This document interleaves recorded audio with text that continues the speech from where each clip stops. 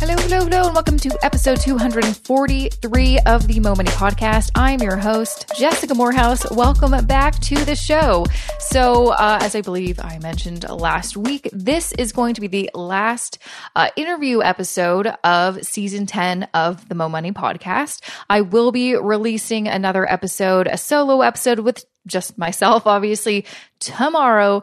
So today is the last interview episode of season 10. And this, I think today, or maybe, today, I believe today marks officially my 5-year anniversary of launching the podcast. So a big thank you to you if you've been listening that long, or even if you just discovered this, a big thank you for supporting me making this show and trying to make financial literacy information and insightful and inspiring interviews available to you wherever you live in the world.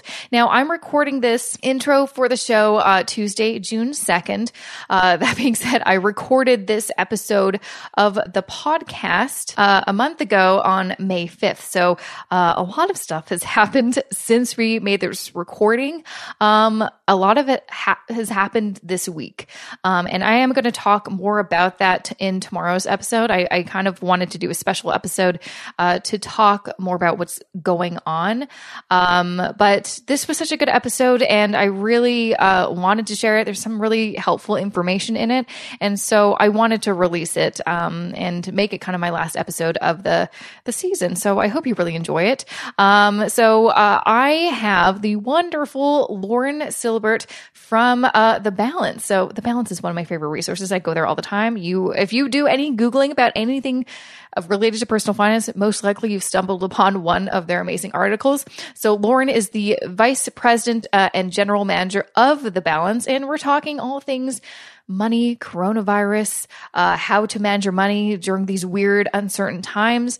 Just, talking about what the heck is going on right now and what can we do? What can we do to take control when we feel like we have no control? What can we do to create stability when we feel like there's no stability? So I know you're going to really enjoy this episode with Lauren.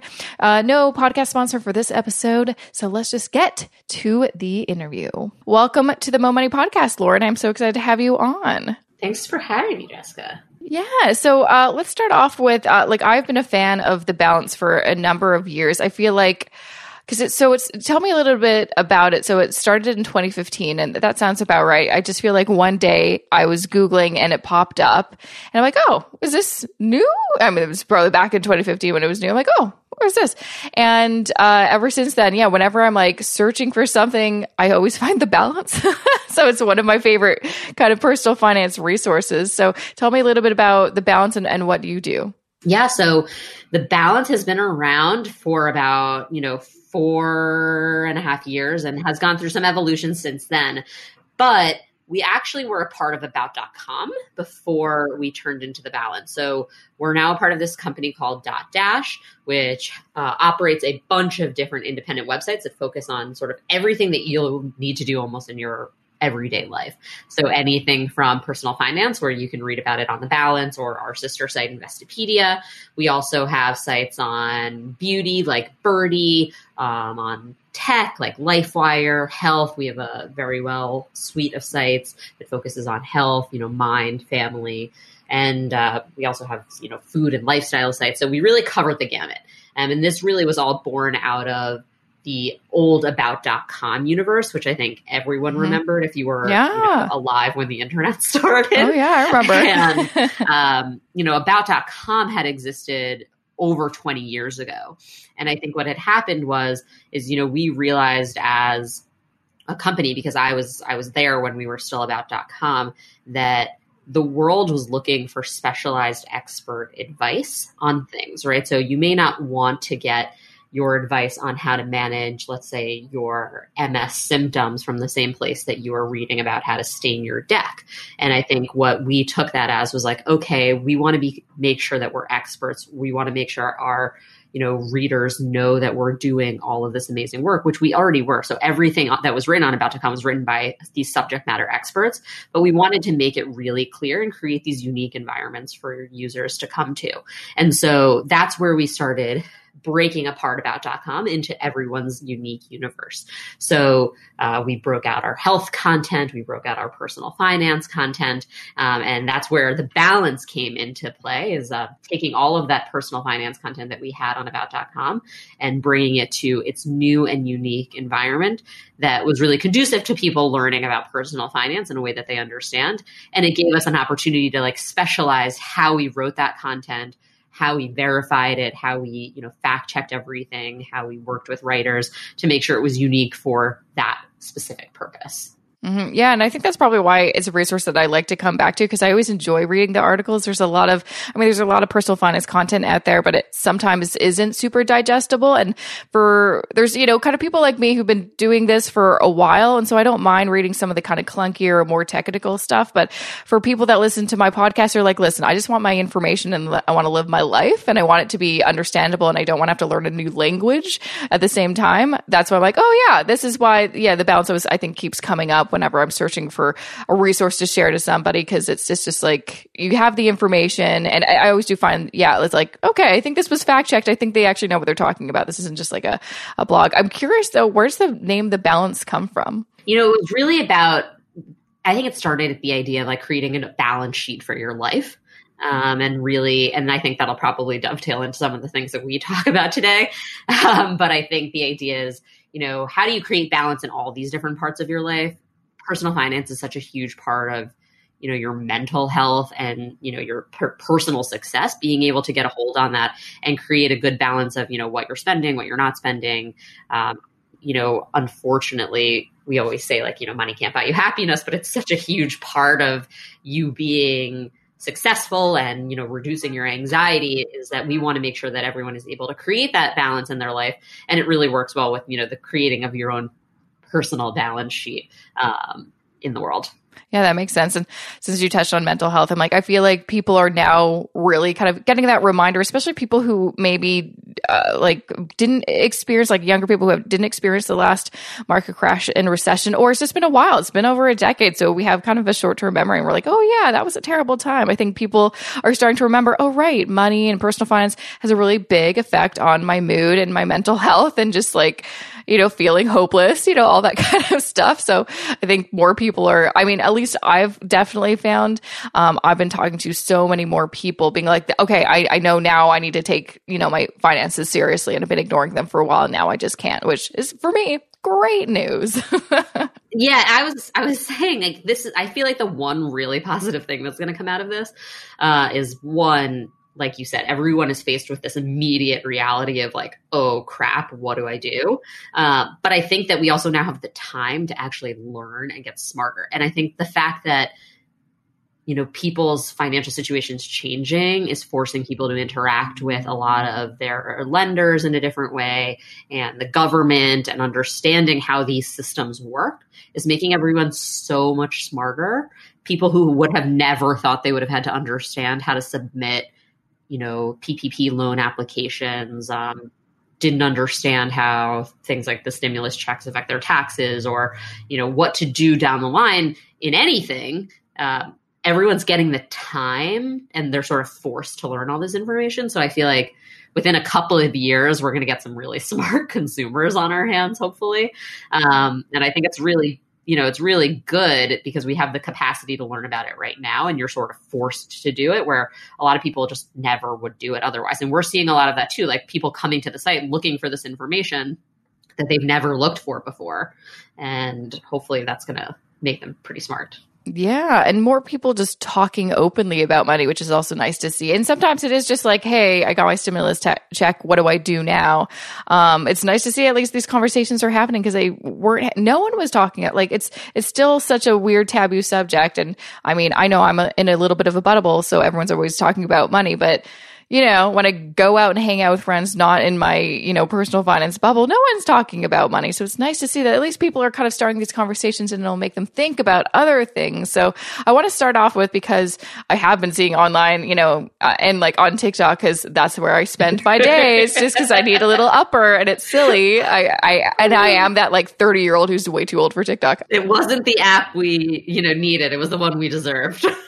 Oh my gosh. Like I was that like typical millennial, like, oh, I'm not gonna do that. And then I downloaded, I'm like, why am I obsessed? I don't know.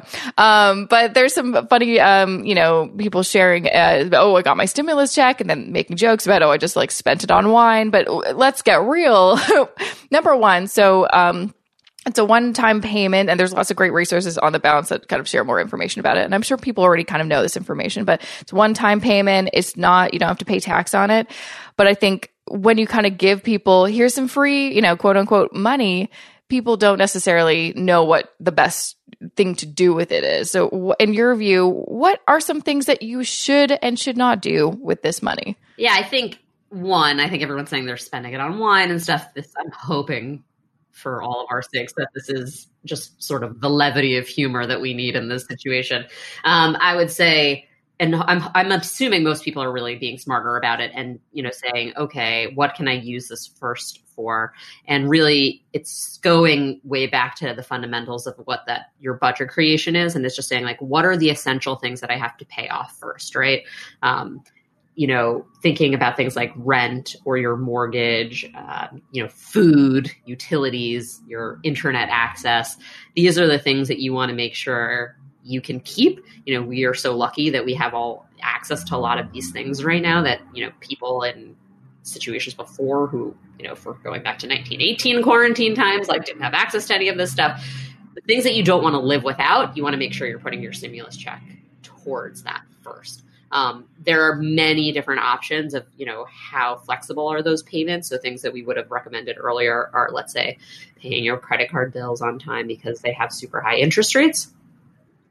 Now you may be able to get some sort of a deferment or forbearance from your credit card companies or some sort of easing on what those interest rates are. So things that I recommend, especially if like mortgage is also giving you that sort of forbearance, rent is really important. Paying your utilities, keeping money for groceries and food and that internet and cable access, I think is really important also. Yeah. So it sounds kind of like first find out what your, all your kind of essential things are, your essential bills, and then find out, is there any kind of relief for any of those? Because I know lots of credit card companies are, give you some time, lower your payments or lower your interest rate or something like that. Find out where there's some relief and then kind of put that money towards the things that, okay, I need to pay this and maybe there isn't as much relief. Because I agree. I used to be always put your money on the highest interest, debt first. Now I'm just like, you know what? You need to feed yourself and you need a roof over your head. So maybe make those the priority right now because we're still kind of in survival mode. Yes, definitely. And I think it's really about saying it's starting your budget process all over again. And saying, what are those fixed expenses that you really can't live without that won't change over time, determining if any of them have changed, and then making your calls from there. Absolutely. Absolutely. I've been getting a lot of questions too from people. So it seems like there's kind of a variety of different people in different situations. There's, definitely the people who have maybe lost their jobs or they have limited income right now because of the pandemic. And then there's the people that are still working kind of in essential services or, they can work from home. And it's interesting because there's the people that are like in survival mode. It's like, oh, right, we just got to kind of figure it out. And then there's the people that are like kind of a bit confused because like, well, I'm not in that boat. I'm still earning money. I want to be smart with it because what if I do lose my job if something happens? And I've been getting a lot of questions about like, where should my priorities lie if I am still earning an income and I may or may not lose my job? What would you kind of say to those people? Yeah, first of all, you're lucky. So, I count myself among the lucky people that are in that situation. And so what you want to think about is how do I prevent myself from becoming on the other side of that line? And I think the best thing to do is, continue to make your essential payments like you have been, right? You don't want to start skimping out. I think if you can afford to take on the payments of things like mortgages and stuff that you could potentially get forbearance on, but you can also pay right now, you might as well pay them right now so you don't have a potentially large lump sum of money that you have to pay at another time. So I think if you can keep your expenses normalized, that's a really good place to start. But then it's also saying, let me make sure I get that emergency fund together in case something like this ends up happening to me down the line. How far ahead of that can I get? Can I save 3 to 6 months worth of expenses so that, if all of a sudden I don't have income in 2 months, I'm able to protect myself for like the rest of the year, let's say. So always starting that emergency fund and making sure that it can protect you if anything bad happens. You should definitely do that first. And it's the same process, I think, as really someone whose financial situation has changed, going back to your budget, getting real about what those costs are so you know exactly what you have to save. And I mean, I think we're all kind of spending a little bit less since we're not out in the world and spending on random frivolous things here and there, right? So much of your spending can just add up over time. Uber here, going out for a drink here. That stuff's not happening. So I think you're much more in control of actually what you're spending now. So if you can get real about what you have to spend, save that in an emergency fund, it's definitely going to help you in sort of going back to this mental health exercise of saying, okay, am I going to be okay if my situation changes in a couple of months? And just protecting yourself in that case. Absolutely. I've been seeing a lot of I completely agree. And it's interesting. I've been seeing, there's a lot of people I know or, people in the finance space that said, wow, I used to give the advice, have at least $1,000 in an emergency fund. Now they're like, oh, okay, have way more than that. That is certainly not enough. And so lots of people are actually even changing their kind of point of views on how much should you save? And that's like one of the biggest questions I always get. It's like, how much should you save in your emergency fund? And like you said, I think it's so important to have a budget, really figure out what are your expenses? What is your cost of living? And then only you can determine what makes you feel comfortable and your different situation. If you're self-employed, you should have more money saved up than someone who is employed because you kind of are more at risk for losing work potentially in this situation. Yeah. And it's really about saying like, what is going to make me feel comfortable, right? $1,000 is such an arbitrary amount of money. You have no idea if that's actually going to make you feel comfortable about your spending, right? You want to understand what are the things you can live without, you can't live without, and save based on that stuff. That might be really different, especially depending on where you live compared to someone else. So making sure you're the one in charge of how much that money is instead of just taking someone's arbitrary advice is very important. Mm-hmm. And the other kind of thing I've been hearing too is a lot of people who maybe have never had an emergency fund. They're like, well, I've heard advice that, it's silly to keep that much in cash when I can really just maybe tap into some like low interest debt, like a line of credit. What would you say to people that, and because I've for years seen advice of like, oh, and just have a line of credit as your emergency fund. For me, I'm like debt averse. I'm like, that sounds like a bad idea. What would you say to people that think, oh no, I've got a line of credit that has low interest, so I'm good? Yeah, I always like to have some cash on hand. There's really nothing like being liquid if you need to be. You don't know what your situation is going to change to be. So even having a low interest loan or a credit card that you're going to use, you just don't know, when are you eventually going to have to pay that back? How much is that interest going to accrue? It's like you can't see into the future. If you're able to protect yourself with liquid funds for a certain amount of time, you're going to feel like totally in control and you won't have to owe that back at another time.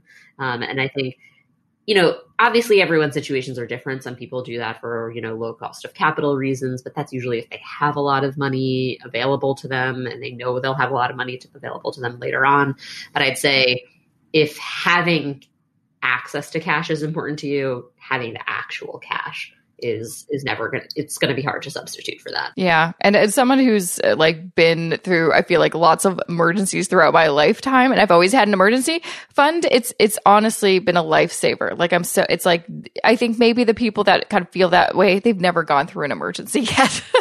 Yeah, hopefully the whole world will feel very different about creating an emergency fund right now. Exactly. Because it's just, you don't ever think it's going to happen to you, right? Mm-hmm. You think you're in a really stable job and this is never going to happen. And then boom, the entire economy shuts down.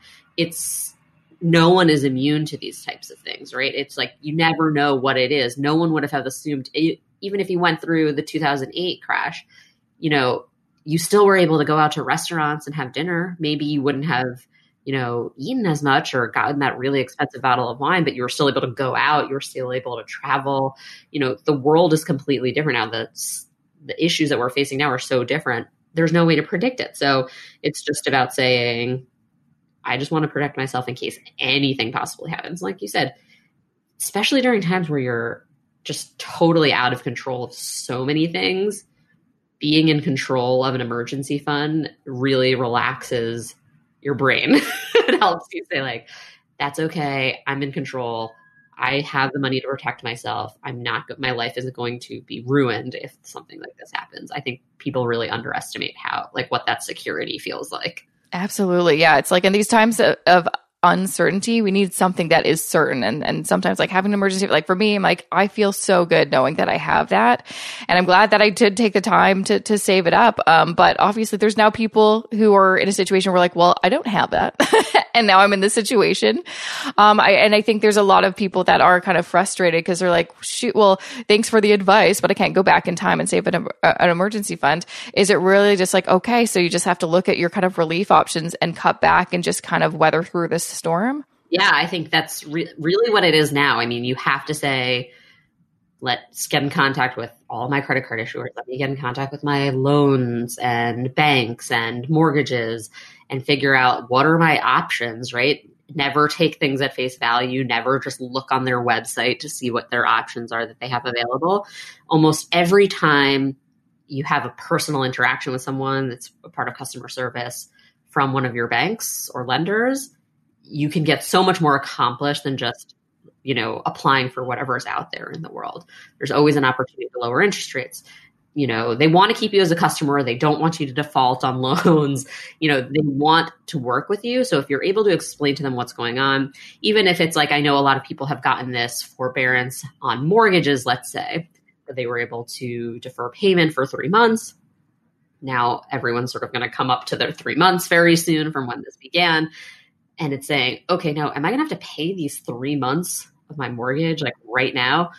Good opportunity. Call your bank or call your lender and say, can I, move the deferment to the end of my mortgage term? How can I work with this lender to make sure that I'm still in good standing? It doesn't affect my credit. And the lender is still going to get what they need out of the deal as well.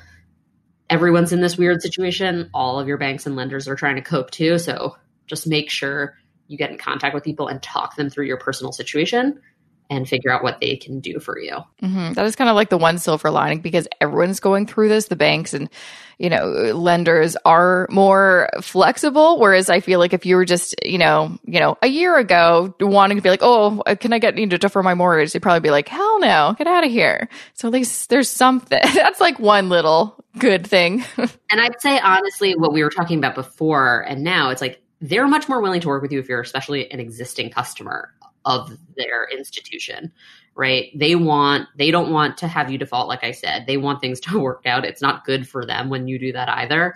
So the idea is like how they're really focused on helping their existing customers through this time. And for the people that we were saying before that are like, oh, maybe I can just get like a low interest loan or use a credit card or something like that. It's not as easy to get access to a lot of that capital right now because everyone is in this situation where they're like, okay, we need to plan for the worst. So they're not as into potentially lending out new money to people that they've never worked with before, especially if they have no credit history with them or anything like that. So especially if you can tap into your existing relationships, that's where you're definitely going to get the most wiggle room if you're in a precarious situation. Yeah. So now there's also this kind of group of people who they're actually doing okay financially, but now they're kind of faced with this, I guess, should I start investing or what should I start investing? I've been getting a ton of questions like that, even still now. And I think people are so confused about what's going on with the stock market, myself included, because no one knows what's going on with the stock market. What would you say? Because I know I've been getting a lot of questions being like, should I invest in stocks or should I continue my regular contributions or anything like that? Is this a good time to start investing? Yeah, I think, it's all depending on your personal situation, right? Let's say I don't want to tell anybody to invest, especially in a situation where we have no idea what's going to happen to the stock market. But if you are able to do it, it's still a good opportunity. I think still making your contributions, especially to your retirement accounts and everything, is important to continue to do, especially if you're at an age where you have a long future ahead of you to do that, right? That's the whole point of the stock market is you're not supposed to be making rash decisions where you're going to make movements within short periods of time, right? You should be weathering this storm. This may seem like it's an incredibly difficult storm to deal with, and you have no idea what's going to happen, and it's really scary because things went down, but the stock market has already gone up around 20-something% from the lowest it was in March, right? So, and there's no guarantee that it's going to stay here. There's no guarantee that it's not going to go way up. So I'd say if you're continuing to make contributions to things like your retirement accounts, I think you should definitely continue to do that.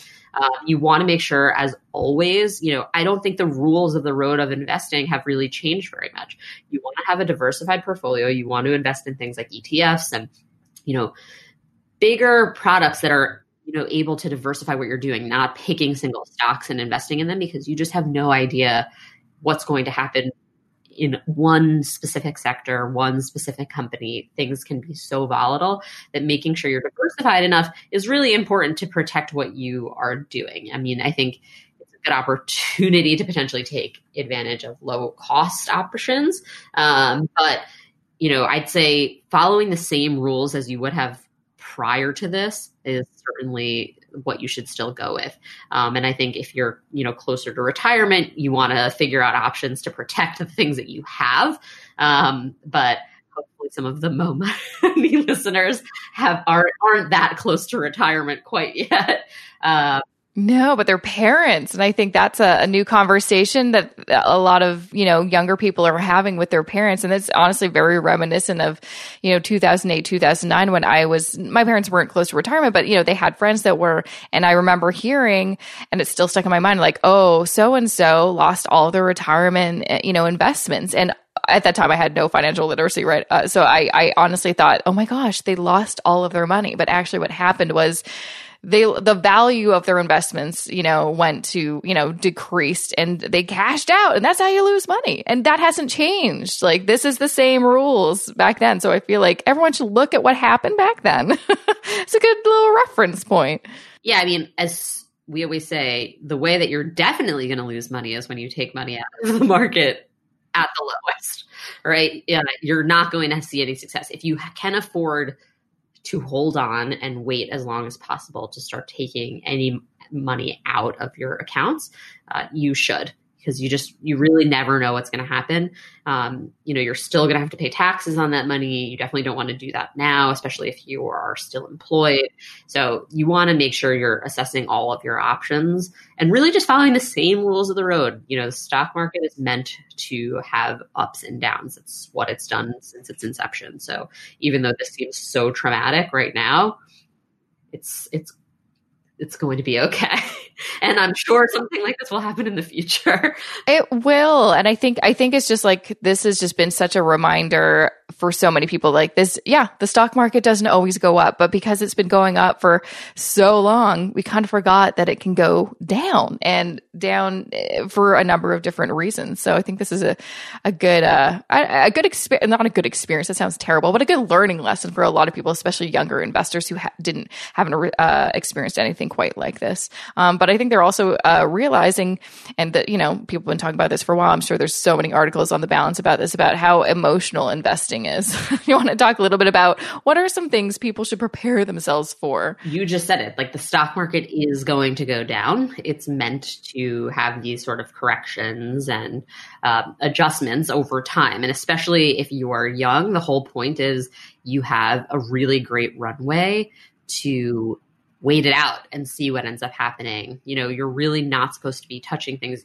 Your investments in the stock market should allow you to have them invested for 10 years, let's say 5 to 10 years. You shouldn't be using that for liquid cash that you potentially need to buy something with, right? You should be able to weather whatever that storm is, which is what we've seen in the past, is like time periods that it takes for things to rebound or adjust, So knowing that things will change, I mean, I don't know about you, but I haven't really been taking a close look at everything I have in the market right now, because I'm like, if I look, I'm just going to be freaked out by what's happening right now. And the idea is like, there's no point, because listen, I'm planning to keep my money there for however 10 more years. And whatever's happening today is not going to be the same thing as when I actually need to withdraw those funds down the line. So, and I think doing things like we said is protecting yourself with things like ETFs and mutual funds, or, things that are allowing you to have exposure to more than just one specific stock, allows you to feel a little bit more protected, knowing that there may be volatility across industries and sectors that, can change, but you'll generally be as protected as you possibly could be. Absolutely. And yeah, I have been having a lot of conversations with people about, just some of these like core principles, and also just like giving reference, like remember when everyone was talking about, well, maybe not as much in the States, but in Canada, everyone was talking about cannabis stocks, like, a year or two ago, and everyone's like, this is how we're going to get rich. The whole world is changing. This is it. You know how many people I know have lost thousands, if not tens of thousands of dollars? It's because it was speculative and people were buying individual stocks, or even in cannabis ETFs. And I'm like, that we all knew this. Nothing changed. But I think sometimes people need to experience those losses to really have that learning lesson. And the same thing, for buying individual stocks. Like I dabble in that just a tiny bit of my portfolio. And it's so emotional and stressful. I actually don't enjoy it. Yeah, I mean, that's when you're really getting into sort of like gambling territory, I think. If you're thinking, sometimes it's fun, right? Especially if you are like personally interested in a specific company or industry. I think that's good. But I think the idea is like keeping yourself almost on a budget for how you're investing is really important. So I think part of that is really good in terms of you getting really familiar with how the market works. What are the dynamics? How do you purchase? How do you sell? What are all the tax implications? Doing that is actually really helpful for getting yourself sort of invested and excited about the market.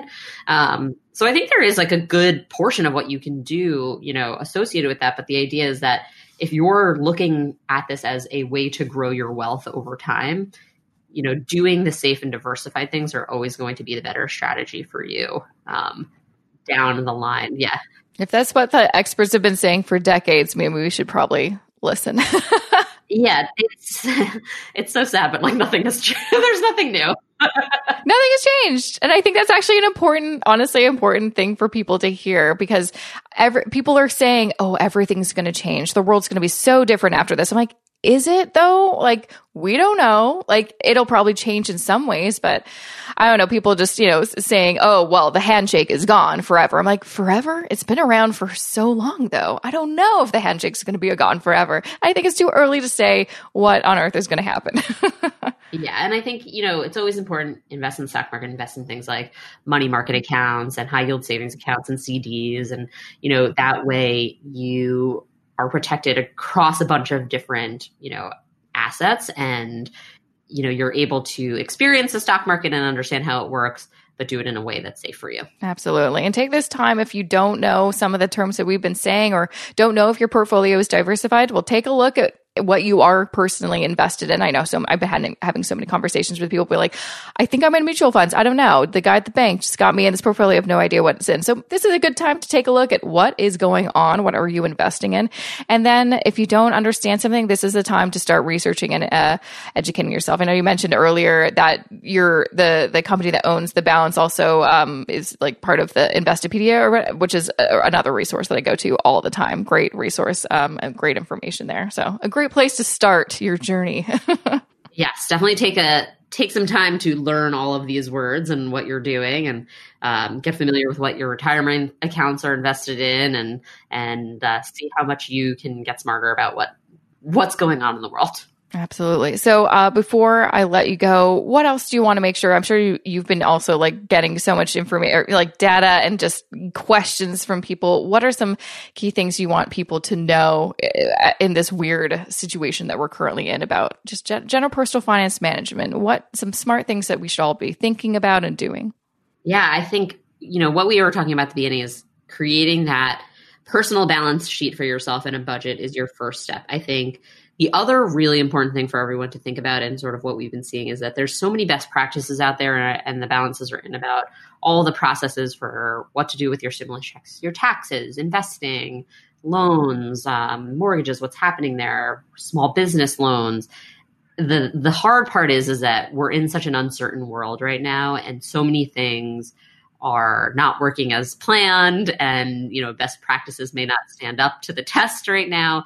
But it's really important to be, to persevere through everything. Don't stop calling. Don't stop checking on your applications. Contact as many people as you possibly can. Try to take as much control as possible. Being passive in this environment is not going to work for you. You want to make sure you are, taking an active role in what's going on with your finances, so that you can sort of regain some of that control that you may have lost doing due to all the things that are changing. So keep calling your banks, keep checking your applications, following up, and making sure that you are not just sort of letting things happen to you, you're happening to other things. Mm-hmm. Which is just great advice in any situation. Don't let your money take it. I've been having so many conversations like this too. It's like you feel, maybe anxious or a certain way because maybe up until this point, money has been making the decisions for you, but you should be making decisions about your money. You're the one in control. Even though we're in this world where we don't feel like a lot is in our control, there's still some things we can control. Definitely. Yeah. Well, thanks so much for joining me. Where can people if people want to maybe follow you on social media, where can they do that? And I guess they can go to thebalance.com for, all of this great resources. I'll share some links that you shared with me that are very topical in the show notes, but where can people maybe want to follow you if they want to see what you're up to? Yeah. So if you want, you can go to thebalance.com. We're also on Instagram, Twitter, Facebook at The Balance. So you can find us all over the place there and on LinkedIn as well. I'm also on Instagram and Twitter, Lauren Silbert. So you're able to find us anywhere and reach out with any questions that you might have. I think we're really open to hearing a lot of the things that consumers are experiencing and trying to answer them pretty easily on our site. I think that's one of the things that The Balance cares about the most, is saying, like, let me answer these things for people in English that have never actually had to deal with this stuff before. So if you have a question, send us a note and ask us, and we are really willing to and excited to actually help answer them in an easy to understand way. Amazing. Amazing. Well, thanks again for joining me. It was a pleasure chatting with you. Thanks so much, Jessica. I'll talk to you later. Have a good day and be safe out there.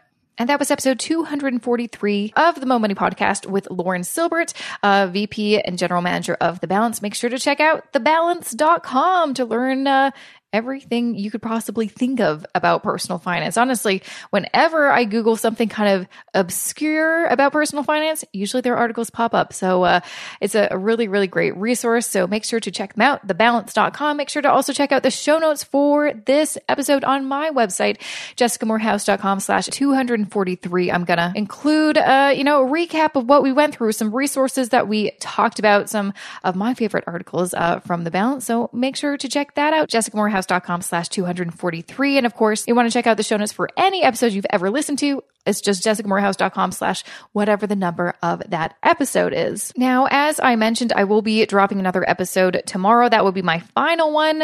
And when I say final, that doesn't actually mean anything, does it? Because I'm not actually going anywhere. I'm still stuck in my house, and I'll probably want to make some more episodes. I basically just needed, quite honestly, I need a break because I've made a lot of episodes this season and I need a break.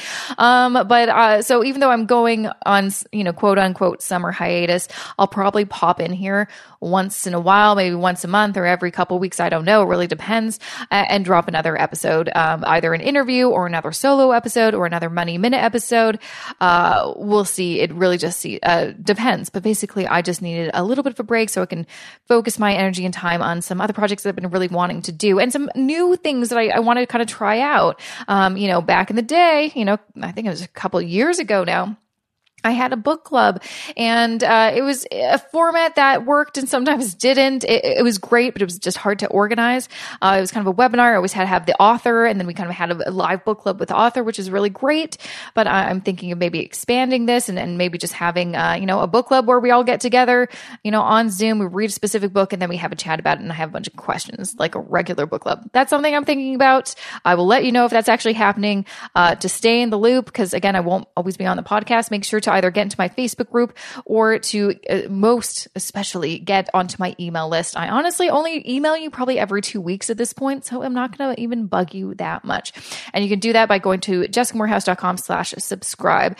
Speaking of my email list, I recently kind of did a little update to my free resource library on my website. So made a few updates to some of the documents. I'm going to be including some new documents. I think I just put in a new brand new resource, and I have not even told anybody about this. I can't believe I did that. Now, what is it is the question as I look. Oh yeah, I just dropped a debt payoff cheat sheet because I get a lot of questions about, hey, I want to pay off debt. I don't know where to start. I made a little cheat sheet on my website, but if you're curious, what the heck is in my free resource library? And again, it's free. I have a net worth cheat sheet, a credit best practices guide, a tax prep checklist, a moving out checklist, a mortgage prep checklist. I've got my free budget spreadsheet with video tutorial.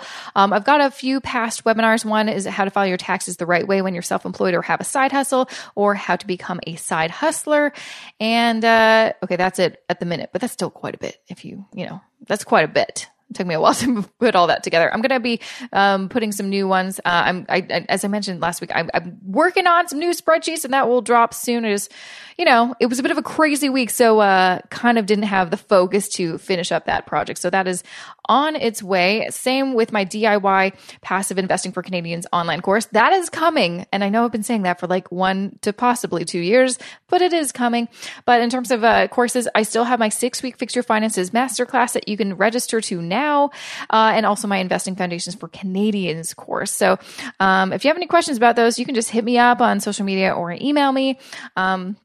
But there were some really great courses, and I've gotten some really great feedback from it. So definitely, that might be a good idea to check those out. And also, since I was not able to do a Millennial Money meetup in the spring, and I don't know if I'll be able to quite honestly do one in the fall. At this point, I'm just like canceling 2020. Nothing's happening in person, that is. But I hope to do 1 or 2 webinars, maybe more. I don't know. We'll see what happens throughout the summer, just so we can get together, and I'll figure out what kind of topics people want to hear about. But I'm definitely going to do some webinars. I'm going to be more active and do some kind of community building things. I think I need that. Again, I'm lonely over here just hanging out by myself at home. So I think doing something like that would be kind of cool and pretty fun. Do I have anything else? Oh yeah, the last thing too, just to let you know, I am still taking new financial counseling clients. So if you want to learn more about that, go to jessicabarros.com/discovery call, or go to the financial counseling page on my website to learn more. Book a discovery call with me. We'll chat, see how I can help you with your situation.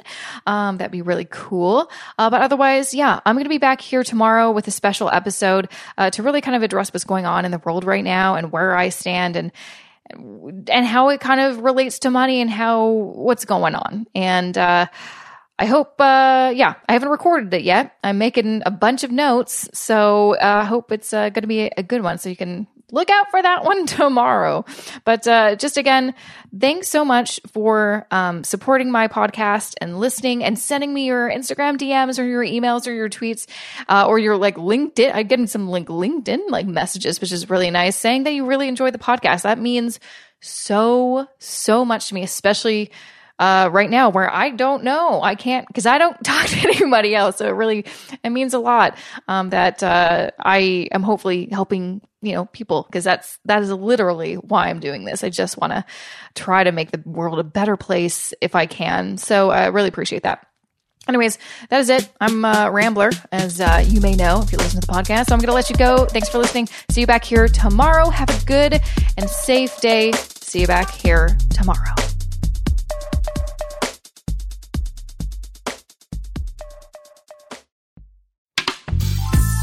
This podcast is distributed by the Women in Media Podcast Network.